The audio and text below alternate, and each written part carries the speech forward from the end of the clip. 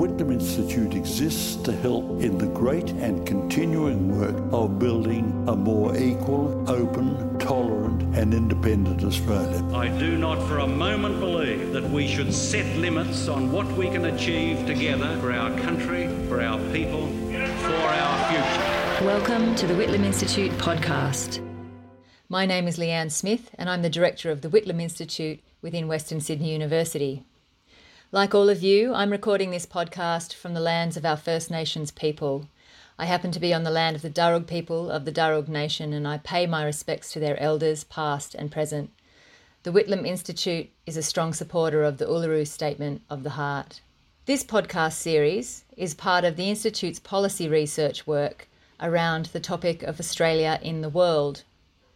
This series, The Future of Australian Foreign Policy Towards Afghanistan, Afghan Perspectives, is a recording of 7 podcasts, conversations with political, academic and community leaders from Afghanistan located in Kabul, New York and different parts of Australia. We've made this podcast series for Australian policymakers, Afghan expats and the general community with an interest in what's happening at the moment in Afghanistan and what Australia's role should be to support Afghans and their government. In light of the recent military withdrawal of Australia, US and other international forces from Afghanistan, and as the Taliban continues to gain control of territory and attack communities across the country, we as the Whitlam Institute seek to raise awareness, in Australia and beyond, of the situation in Afghanistan today. Through these podcasts with eminent experts, officials and community leaders, we aim to ensure their voices are heard here in Australia as Australia explores what its foreign policy towards Afghanistan should look like post our military withdrawal. We're very grateful to these Afghan experts, both in Afghanistan and here in Australia, for participating in this production in the middle of a very difficult time for Afghanistan. There's an important conversation to be had here about Australia's moral responsibility to continue to support the Afghan government and people as they face this terrible new reality. What are Afghans across the country, and particularly those vulnerable ethnic groups, facing today? How are women's rights being affected?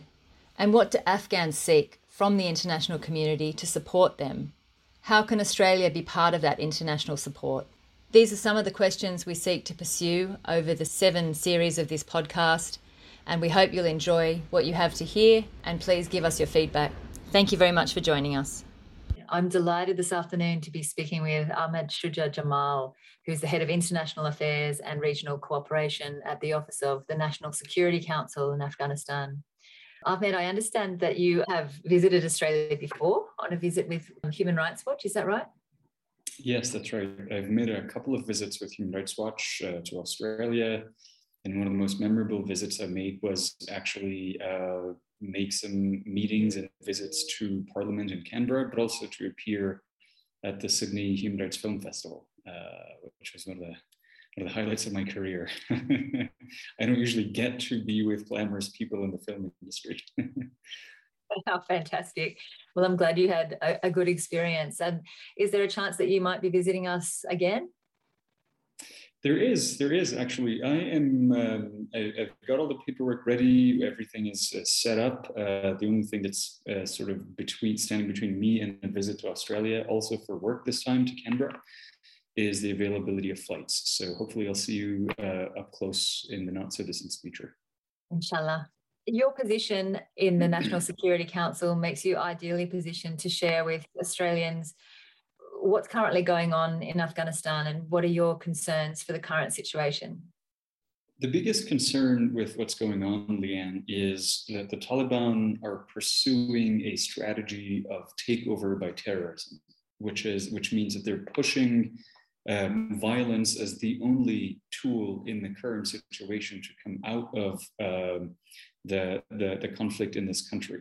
What they should be doing is they should be de-escalating on the battlefield and escalating on the negotiating table. But what's happening is the exact opposite. There's been no meaningful engagement at the negotiating table for months, whereas the Taliban have been escalating on the battlefield, pushing the violence and the terrorism in the districts and provinces that had not to this point seen at high levels of violence.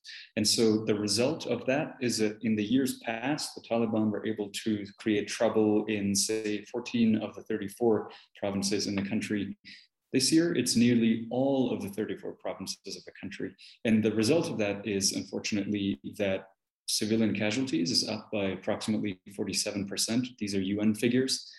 And 2/3 of that is women and children, which tells you how the Taliban are fighting, which is that they're using people's homes as places from which to launch attack, in which to hide after they've launched attacks. And that's driving up the civilian casualties. And so the point for that is the big worry that I have right now is that the Taliban are risking losing an historic opportunity for peace.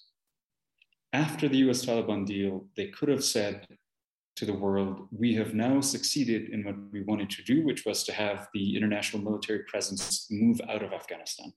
And now our conflict is over. We are at peace with the Afghan people. We are ready to make peace. That could have given them a very high hand in any political settlement, but they've chosen to not follow that, but they've chosen to press for violence.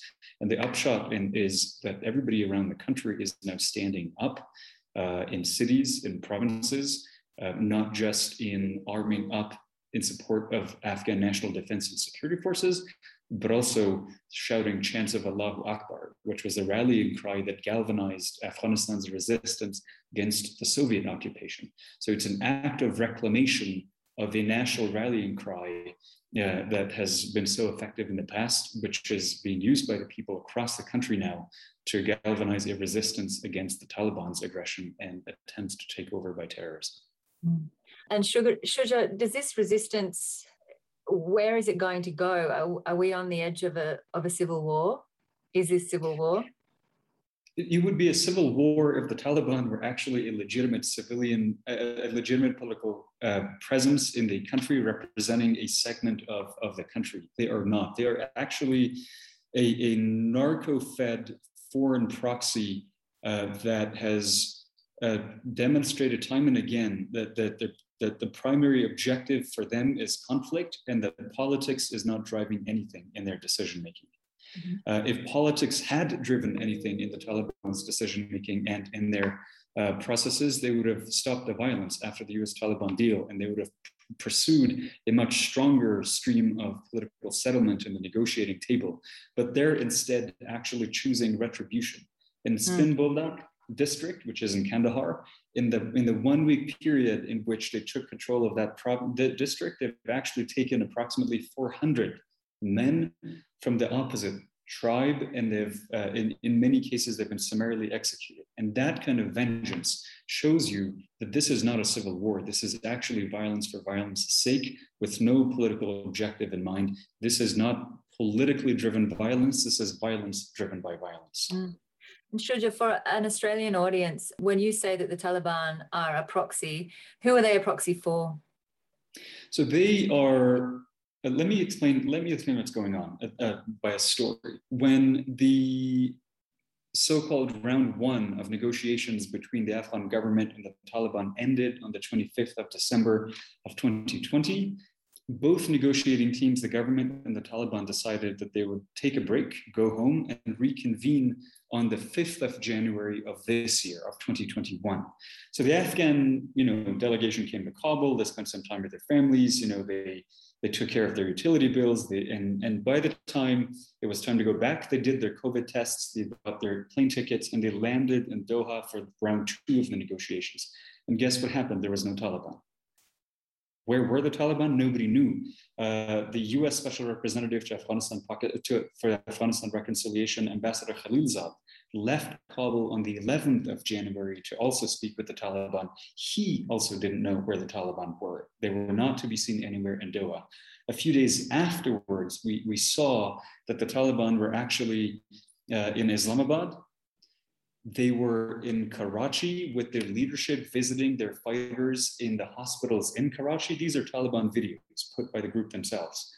That their other leadership from Doha that were negotiating peace, apparently, were also giving speeches and walking across a parade of potential suicide bombers. And so the group is able to use Pakistan as an arena in which they can treat their injured terrorists, from which they can recruit additional terrorists, and where they can raise money, and to which they can actually put their families so that they can remain safe, so that their men can pursue their career of terrorism. And so when you have a group like that, that group could not have operated in Pakistan without the consent and support of the Pakistani government. You simply do not allow a terrorist organization on your soil to run training camps and recruitment and fundraising, unless you actually support the cause in some way or the other. And so when we talk about the Taliban being a proxy force, that's exactly what we mean, is that the Pakistanis are aiding and abetting and actively enabling the Taliban to carry out their acts of terrorism in Afghanistan. So this is not a civil war, this is a proxy war. So Sridhar, one of the questions I wanted to ask you was, in the context of the recent military withdrawal by the US, Australian forces, and a range of others, I think we need to remind ourselves sometimes that military intervention was designed to provide a security umbrella while Afghans and the newly elected Afghan government and international supporters embarked on the process of nation building, institution building, and so on and so forth. That's been going on for 20 years at this point. Given the military withdrawal and the drawdown, what can and should the international community be doing now if they aren't going to have troops on the ground, if they aren't going to have air support? What does the international community need to do to support Afghans and the Afghan government, particularly in relation to what you just said about Pakistan's role? So the Afghan National Defense and Security Forces, especially our special forces, are doing the brunt of the fighting. In fact, they're the only ones standing between the global terrorist network that is the Taliban. And I call them the global terrorist network because within them, they actually house ISIS. Contrary to what they say about fighting ISIS, they house terrorists from Afghanistan has 6 neighboring countries. The Taliban are working with and supporting and receiving support from terrorists from 5 of these 6 countries: Pakistan, China, Tajikistan, Uzbekistan, and Turkmenistan. And so we effectively are on the front lines of a battle against a global conglomerate of Islamist jihadists. And so the support that we're receiving from NATO and partner nations to NATO, such as Australia, is going to be critical in whether we can stand up on the front lines and hold this threat for the rest of the world, or whether this threat can then metastasize and spill across our borders into other countries around the world, including Australia. So 3 things.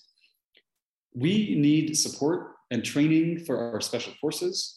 We need equipment for our special forces because in fighting, you need ammunition, you need night vision goggles, you need air support, and our aerial assets and our fleets are stretched to their capacity. So we need refurbishment of our helicopters, but also new parts and spare parts for our helicopters. We need surveillance drones, for example, so we know where the Taliban are congregating, and they are congregating in large numbers.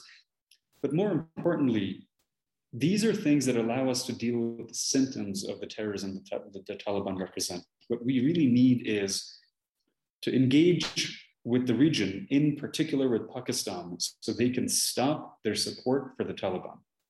Because if the Taliban are not able to receive medical treatment for their fighters when they're injured, if they're not able to recruit fresh fighters, and if they're not able to raise money in Pakistan, and if they're not able to put their families in Pakistan where they can be safe, then it becomes a lot easier for us to defeat them, because then they are a threat internally in Afghanistan. Mm. So Australia, I think, has an important voice in its bilateral relationship with Pakistan, but also through its relationships with NATO, the US, and other countries, to work with Pakistan, to help them realize that their strategy of aiding and abetting the Taliban could create a conflagration that could engulf the entire region. We believe that the threats associated with the Taliban, which includes the terrorist groups from 5 of the 6 countries around Afghanistan, plus the narcotics smuggling from which the Taliban receive a significant amount of cash, is a threat not just to us, but it's a threat to Pakistan, to Central Asian countries, to China, but also to Russia. And so this shared sense of threat that we perceive, all of us in this region, from the Taliban, or entities and activities such as narcotics smuggling associated with the Taliban, can become a a galvanizing common platform around which we can organize. And I think that kind of, we call it the regional strategy. And that kind of regional strategy needs to be pursued, and it needs to be pursued with the help and support of our partners for us to get anywhere in addressing this issue. Shuja, who would lead such a regional strategy, and who are the most important bilateral actors or regional organisations to come in behind in terms of making that case with Pakistan? I think Australia obviously has an important voice with Pakistan. The US has for about 2 decades now been engaging the Pakistani government on this particular issue. And I think the US probably has the single most important voice in that bilateral relationship. But every international voice helps, because what it does is it helps Pakistanis realize that they can delay, they can mislead, they can show that they're acting when they're not acting with one country, say the Americans, but they can't do the same thing with the whole of the world. And so if Australia joins the United States and joins us and joins other regional countries, I think that would make it extremely clear to the Pakistanis that they can't delay, mislead the entire world, and that they have a role to play, and that role has not been played constructively thus far. Thank you so much for your time, Shuja. Is there any other message that you'd like to share with the Australian community or with the Australian government? I know you've got a trip coming up, but do you want to forecast anything? So the Australian government has been one of the main donors for Afghan national defense and security forces, and they've been very effective, particularly in some of the niche technologies such as counter IEDs. And we think that support now is going to remain critical. It's something that I'm going to be engaging with the Australian government about. NATO is now running what they call over-the-horizon training for Afghan national defense and security forces, which is training outside of Afghanistan. And we think Australia actually has an important role to play in contributing to that kind of training for our special forces and other forces. Australia also, I think, has an important role in equipping these forces so that they can fight effectively against the Taliban and their associated terrorist organizations. And that also is something that is done currently through NATO. And I know that Australia and NATO have a special agreement that they've signed a couple of years ago, which enables them to do this and other partnerships. But beyond just security, I think our bilateral relationship has significant scope. I think Afghanistan, for example, is going through a severe drought. And this is a cycle of drought that we've been going through for a couple of decades now. Climate change adaptation, I think, is something that Australia has had significant experience with that could come in handy as we are battling COVID, terrorism, and a drought. Cricket is a major sport in this country, and there's no other powerhouse greater than Australia. And I think that kind of diplomacy, that kind of play, I think tournaments would be significant. Our players have already proven their mettle in the Australian domestic league.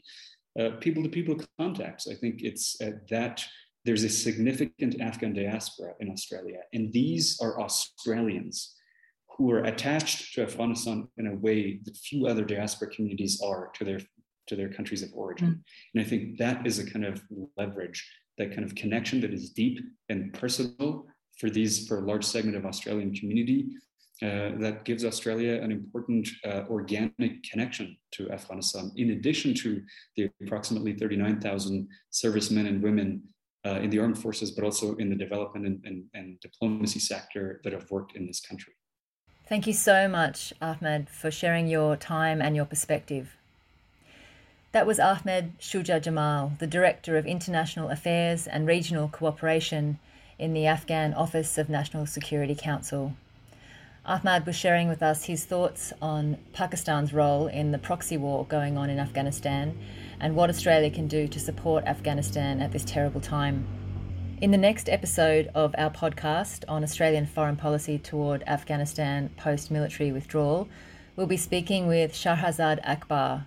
She is the chairperson of the Afghan Independent Human Rights Commission, and Shahrazad will be speaking with us about some of the human rights violations that are going on right at this very moment, including targeted attacks and threats to women and girls I hope you can join us for the next episode of the podcast. Thank you for your time.